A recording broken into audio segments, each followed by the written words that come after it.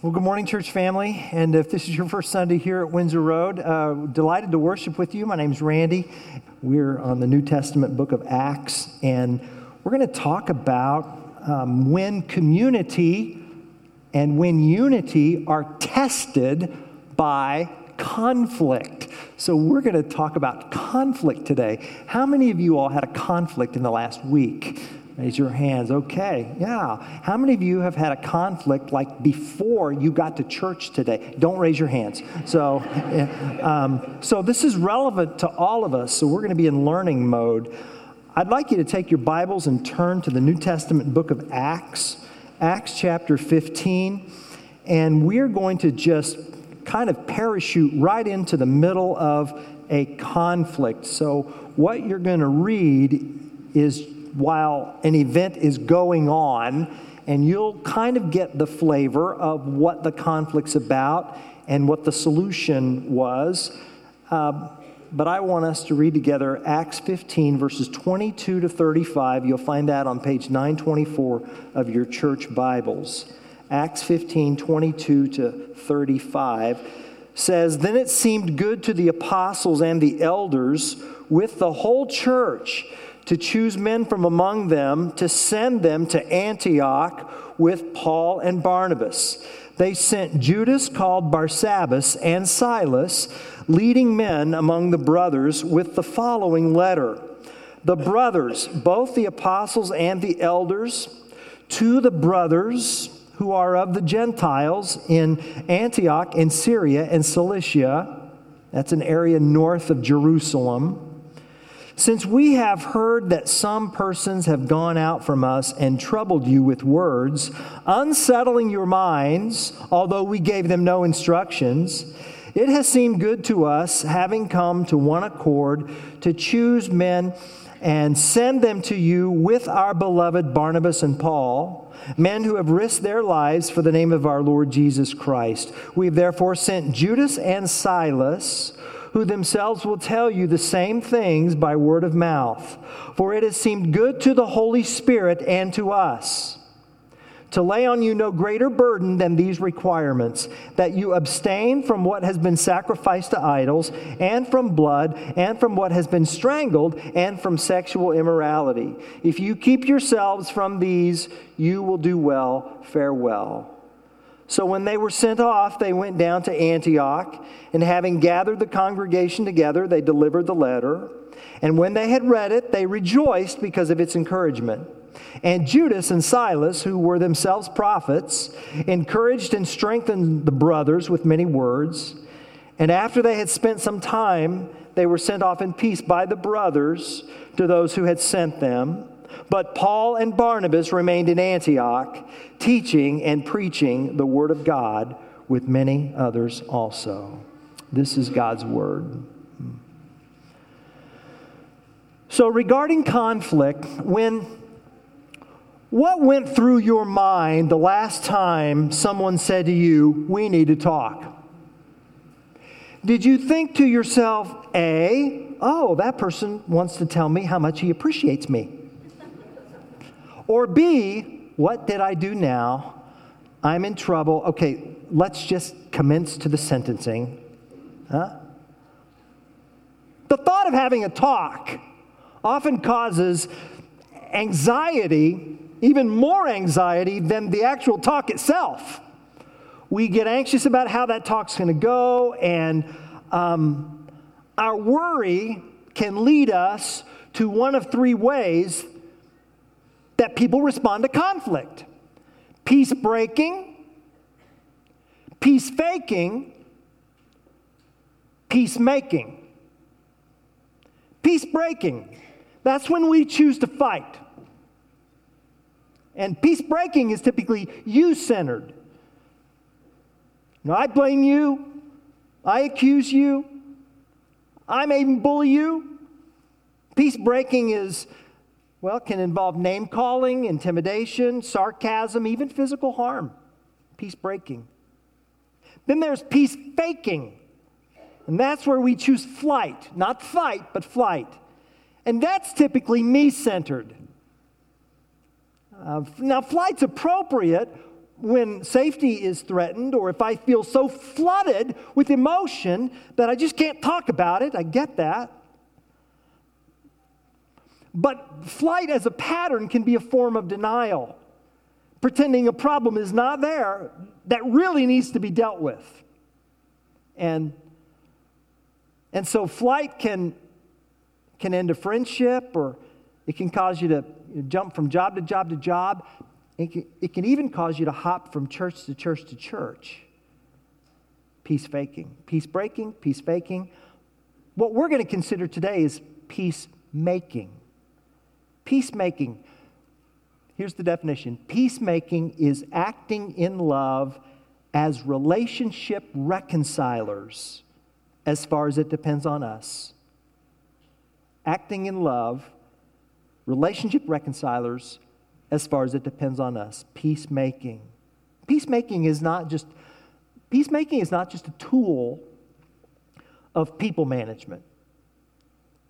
Peacemaking is not just a ministry tool, or it's not just for special crisis situations.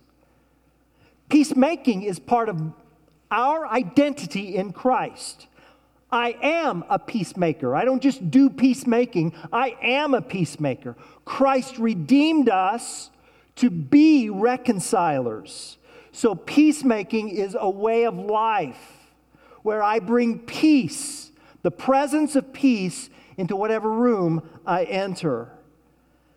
Matthew 5:9 says, Jesus, blessed are the peacemakers, for they will be called sons and daughters of God. So peacemaking is evidence of our adoption in Christ.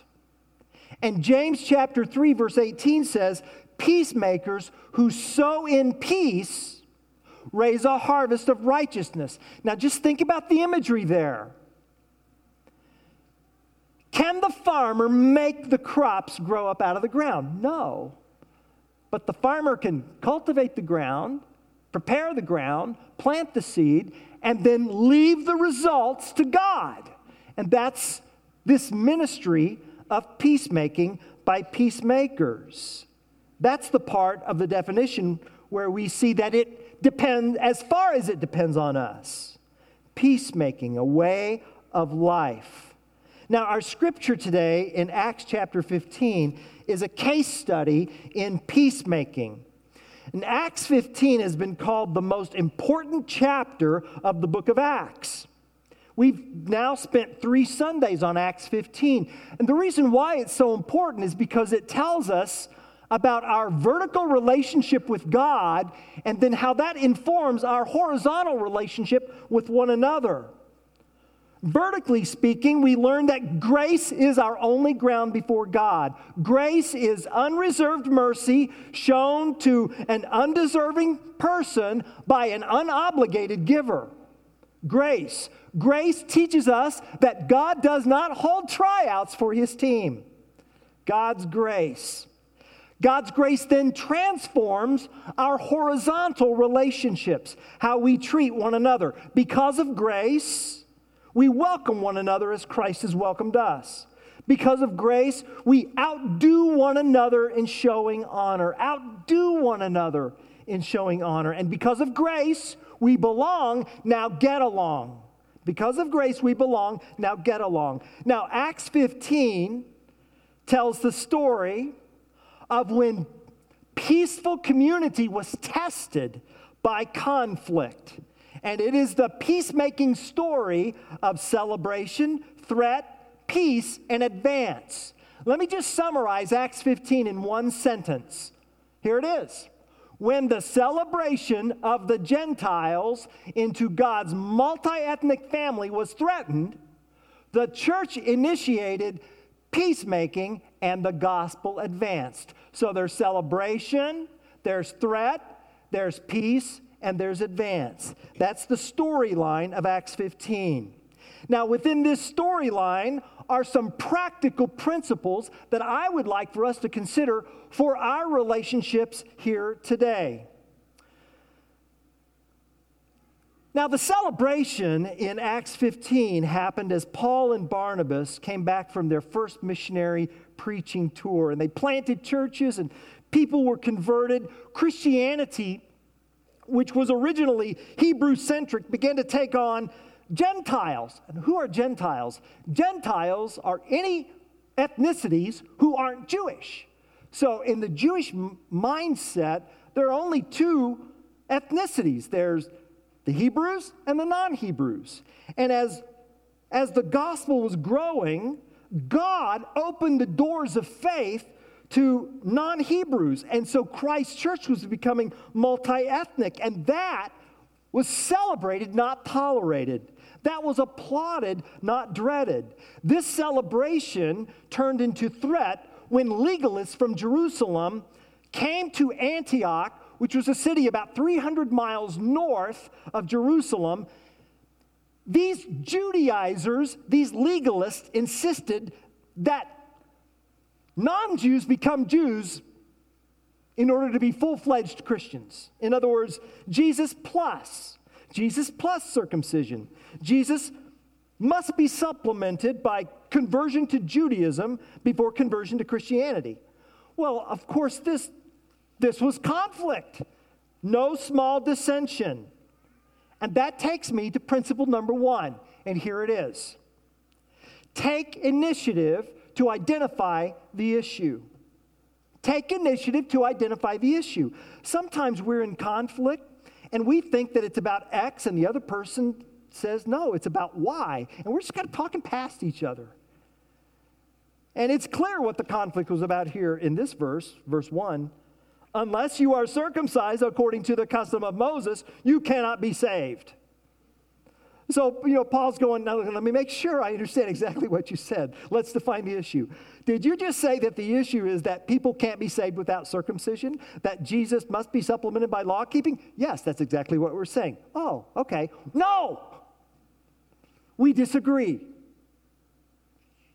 We believe that by grace through faith in Christ, Gentiles and Jews are full and equal members of God's multi-ethnic family. And since you claim to represent Jerusalem, we need to go to Jerusalem and have a talk. We're going to have a talk and settle this with the apostles and the elders and the church. And so that's what happened. Verses 3 and 4 tell us that they passed through Phoenicia and Samaria on their way, and they were telling the story of how God redeemed and rescued the Gentiles on their preaching journey. And they hoofed it 300 miles. That had to have taken 2 weeks. Think about it. Paul and Barnabas had to stop what they're doing and hike the distance from Chicago to St. Louis and resolve this issue. And I guess I'd like to make an observation for us when we think about our issue.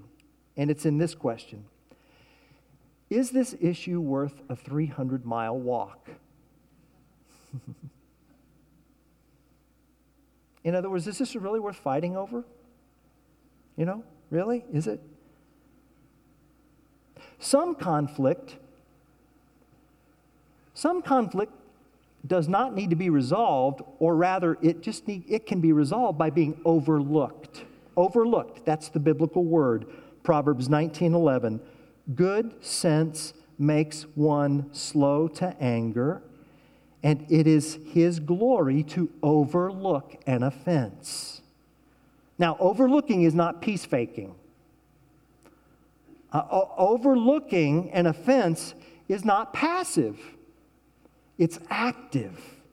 It's fueled by God's grace through the gospel. Overlooking is deliberately choosing to forego, not talk about, not dwell on, nor let a root of bitterness grow toward an offense. Overlooking is not about letting something go and then letting the other person know how magnanimous you are for overlooking their violation in your kingdom. And you may ask, well, then how do I know whether or not I should overlook an offense? Great question. Let's consider these questions, such as, is this offense damaging to to the reputation of God?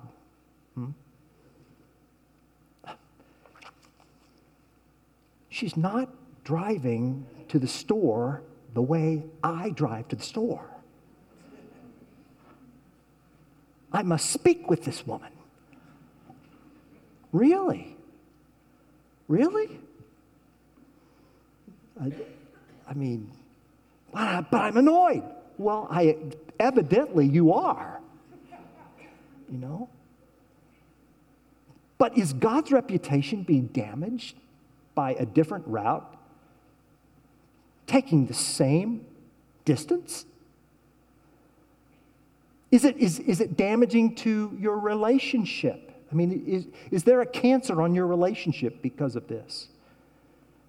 Is there a cancer on the relationship to others? Are others being damaged by this? And what about the offender? Is the offender being damaged? Well, no. Well, maybe you should let it go. Just overlook it, okay? But if so, if there is a cancer, then you need to plan a peacemaking session. And that means you need to set up a time and a place to talk. You need to set up a time and a place. Where's your Jerusalem? Where's the place you're willing to take your 300-mile walk? Because this is important. And define the issue and get it on the schedule and take initiative. And here's why. To the degree that you continue to let someone do that which you resent, you become part of the problem. To the degree you continue to let someone do that which you resent, you become part of the problem. Do you know, nestled in these ceremonial laws in the book of Leviticus is a choice piece of wisdom for relationships, and it's Leviticus 19:17. You shall not hate your brother in your heart, but you shall reason frankly with your neighbor, lest you incur sin because of him. So take initiative to define the issue. That's principle one. Principle number two is this: acknowledge God's initiative over the issue. Acknowledge God's initiative over the issue. So acknowledging God's initiative assumes that God is still at work in positive ways during the conflict. Conflict doesn't put a halt to God's redemptive activity. God's at work. That's what we see in Acts chapter 15. Look at how God is the subject of these verbs. Verse 7, God made a choice. Verse 8, God witnessed. God gave the Holy Spirit. Verse 9, God made no distinction. God cleansed their hearts. Verse 14, God showed his speaker. In verses 16 and 17, in this prophecy from Amos, God is the speaker. I will return. I will rebuild. I will restore. Often we see, all this is going on in the middle of the conflict. And often we see conflict as an intrusion, an intruder interrupting our plans. And so we then assume that because it's an interruption to our work, it's an interruption to God's work. And so we want to fix this in order for God's work to go on, as if God can't be at work in conflict. And I want you to hear how Peter acknowledges God's initiative in verse 11. In verse 11, Peter does not say, they will be saved by grace like we are. He doesn't say that, does he? He reverses it, right? He says, we will be saved by grace just as they are. So God's been at work in their lives apart from us. Their salvation is legitimate. In conflict, we want it to be about us. And so we think that God can't work in the middle of struggle and strife. And so then what happens is we start seeking resolution NBA style. Right? We blow the whistle, stop the game, call the foul, identify the offender, assess the penalty, and then play ball. It's often how we do it. Can you imagine the next time Stephen Curry commits a foul, The ref blows the whistle, and then Curry just stands there, and he just starts sobbing uncontrollably. He just gets all emotional, and it's like, well, what's the matter, Stephen? Why does he have to blow the whistle? And he's pointing at me. Hey, but I feel uncomfortable. It hurts my feelings. Stephen, this is the NBA. You're a professional. This is how basketball works. Deal with it. Deal with it. Church family, this is not the NBA. Your marriage, not the NBA. Close relationships, not the NBA. Put away your whistle. Stop pointing. Okay? The most important question in conflict is not who's to blame. The most important question in conflict is how can the king be glorified? Because in conflict, if I do not commit to glorifying the king, I will by default commit to glorifying someone else, namely me. So in conflict, I reveal that I have either a big God or a big ego. Which is it? Principle number 3. Principle number 3 is this: value the stories of others. Value the stories of others. Now, we've heard in conflict the saying, there are two sides to every story. And Proverbs 18:17 would agree. Proverbs 18:17, the one who states his case first seems right until the other comes and examines him. There are two sides to every story. But all too often, we don't buy that. What we buy is that I'm right and you're wrong. And that's my working assumption. You're wrong. You're selfish, you're naive, you're manipulative, you're irrational, you're to blame. It's your fault. You're wrong. You're wrong. And Acts 15 teaches us to value the stories of others. And in these verses, the relevant parties speak and their stories are valued. And that's why in the text we see in Acts 14:27, Paul and Barnabas rehearse what God has done. In Acts 15:3, when Paul and Barnabas met with the believers on the way to Jerusalem and Phoenicia and Samaria, they describe the story of the conversion of the Gentiles. And then in Jerusalem, in verse 12, they rehearsed the story again. And then Peter stood and told his story, affirming Paul and Barnabas. So by valuing the stories of others, we move from closed-minded certainty to open-minded curiosity. Because if I think that you're the problem, I'm going to get locked out of your story. Stubborn certainty keeps me out. But curiosity lets me in as I ask questions like, help me understand how you came to the conclusion that you've come to. Tell me more. What information do you have that allows you to think the way you do in this manner? Tell me more. Look at verse 12, the words silent and listened. So there was an effort to value their stories. And later on, James would write his own letter, James 1:19. Everyone should be quick to listen, slow to speak, and slow to become angry. Now, let me just get really practical in this way. Part of the wisdom of resolving conflict is the wisdom of resolving when not to resolve conflict. And here are 4 times when it's just not wise to resolve conflict. Here it is. 15 minutes before bedtime, 15 minutes after waking up, 15 minutes before going to work, and 15 minutes after getting home from work. All right? I would recommend that you double that, 30 minutes in each of those slots. I would. Resolve not to resolve conflict, when you're tired, when you're fatigued, when you're hungry or hangry,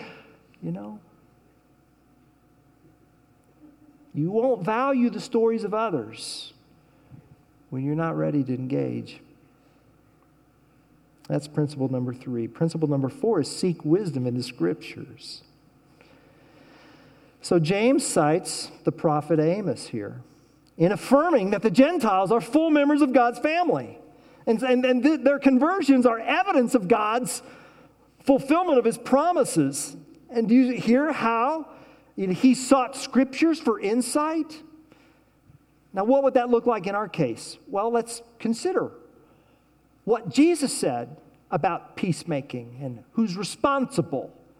In Matthew 5:23, Jesus said, if you are offering your gift at the altar and remember your brother has something against you, go and be reconciled, then come and offer your gift. So the offering can wait. Bet you never thought you'd hear a preacher say that. Wait. It's better to go resolve that relationship and then come and offer your gift. So if your brother has something against you and you're the offender, settle that. And consider what he said in Matthew 18. If your brother or sister sins against you, go to him, show him his or her fault just between the two of you. So Jesus puts it on both the offender and the offended to make peace. And you see the wisdom of that, don't you?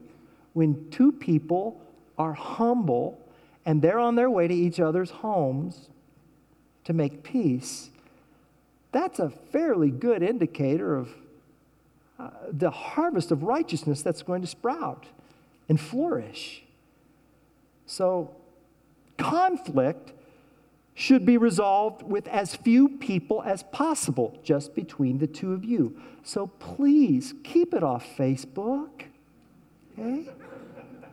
Okay? And if you make it a prayer request, just make it anonymous. All right? Or if you need advice, keep it anonymous. Just between the two of you. Right? And then principle number 5, having discerned the Holy Spirit, affirm the decision. So there's discernment and affirmation. Look at verse 28. It seemed best to the Holy Spirit and to us. Now, who's us? Well, verse 22 says, the us are the apostles, the elders, and the entire church. So it's not as if Peter and Paul, brought their apostolic badges, their apostolic ace of spades, and put it on the table and outranked everybody else's decision. They checked their badges at the door, and they entered into this curiosity of valuing other stories, something you can't do with a shot clock in the NBA. And there was listening and storytelling and valuing and hearing. And it seemed best to the Holy Spirit. How did the Holy Spirit's discernment manifest itself? Well, while in Acts chapter 2, we could see and hear the Holy Spirit's presence by the sound of roaring wind and tongues of fire, but here, the Holy Spirit's manifest presence came as Spirit-led people listened, shared, valued stories, cited Scripture, deliberated, compromised, decided, and communicated. And in those activities, the Spirit's presence was highly evident.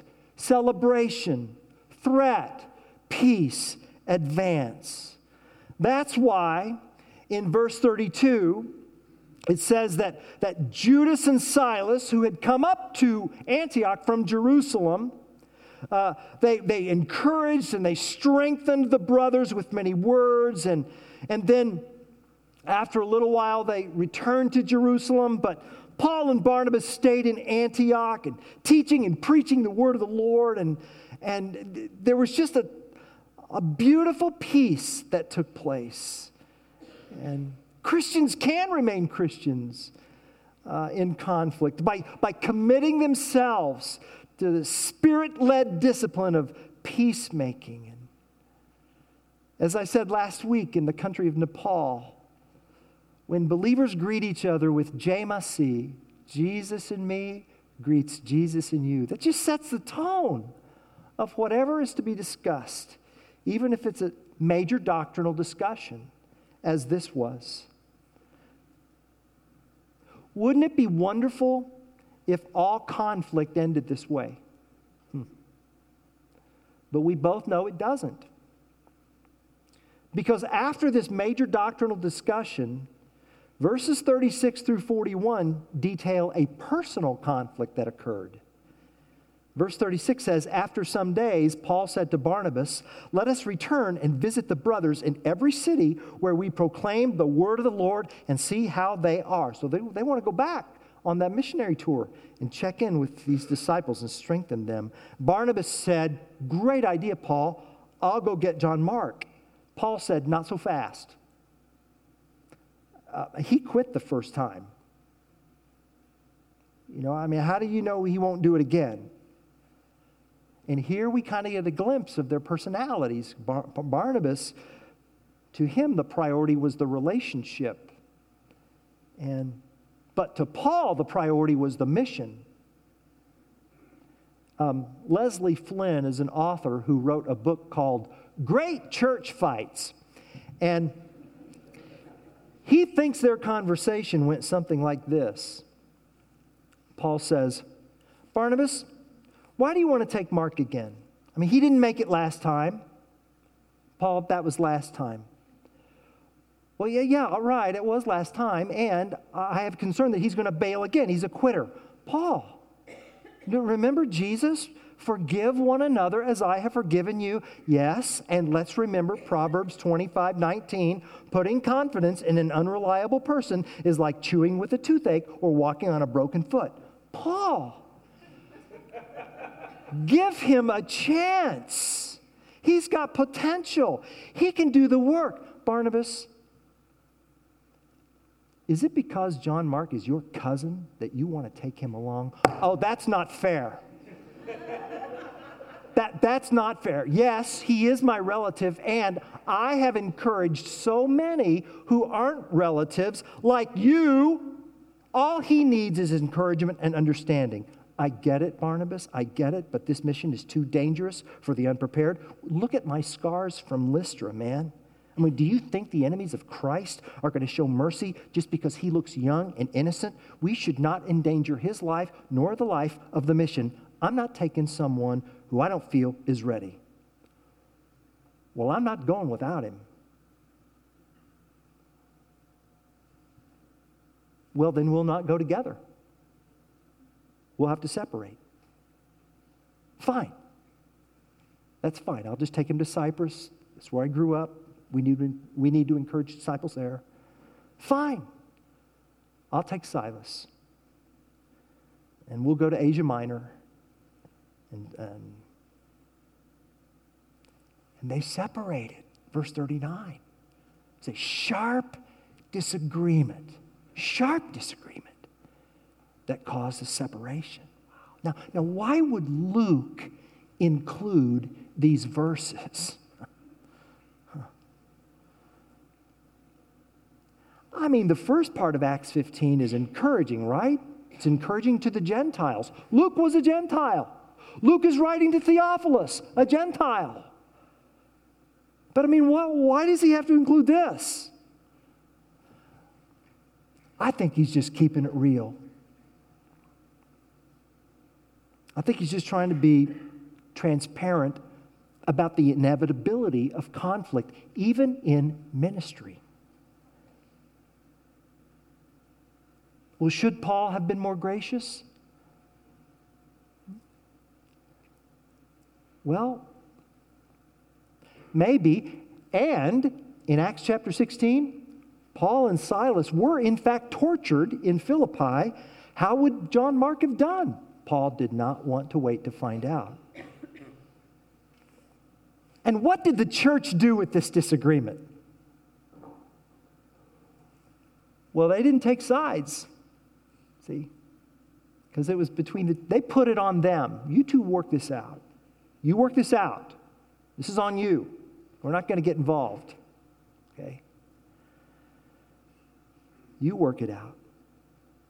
And when a mutually agreed upon solution was reached, the church commended the decision. That's what we see in verse 40.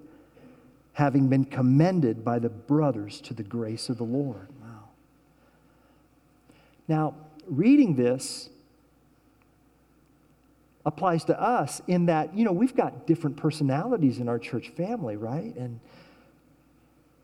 some of us are very committed to the relationship, and others of us are very committed to the mission, and we must always remember our mission. Our mission is to help people passionately pursue Christ. That's our mission. And it takes relationships to do that. So how we do what we do is just as important as what we do. And to neglect the mission turns us inward. To neglect relationships, well, it can turn people into pawns. And, years later, Paul would write in 2 Timothy 4:11, "Get Mark and bring him with you." He's telling this to Timothy. "He's helpful to me in my ministry." So perhaps Mark changed. But perhaps Paul changed. Maybe he learned that relationships and mission can go together. We want to look at these verses and we want to say, well, who was right? And God's Word, who knows us, wants to ask us a question: how are you going to handle your next conflict? Peace-breaking? Peace-faking? Or peacemaking? Peacemakers who sow in peace raise a harvest of righteousness. Peacemakers act in love as relationship reconcilers as far as it depends on us. Blessed are the peacemakers, for they shall be called sons and daughters of God. Bring peace into the room. Whenever you enter a room, crisis or not, just bring peace with you. And when there is peacemaking to occur, take initiative to identify the issue, set up a time and place to make the 300-mile walk, get a mediator if needed, acknowledge God is at work, value one another's stories, seek the scriptures, throw away your whistle, no pointing, discern the Spirit, affirm the decision, and communicate. That's the word. In a moment, we're going to take communion. And when we do so, we remember in communion God's initiating grace, because God identified the issue, our sin. God set up a time and a place, the cross. God got a mediator, His Son. God listened as Jesus gave up loud cries and prayers, so says Hebrews 5:7. And He was heard. He was put to death in the body and made alive by the Spirit. And the decision from on high is that salvation is by grace through faith in the one mediator, Jesus. And in His resurrection, God vindicated Him. And we're called to advance this good news by inviting others to enjoy God's grace. Amen.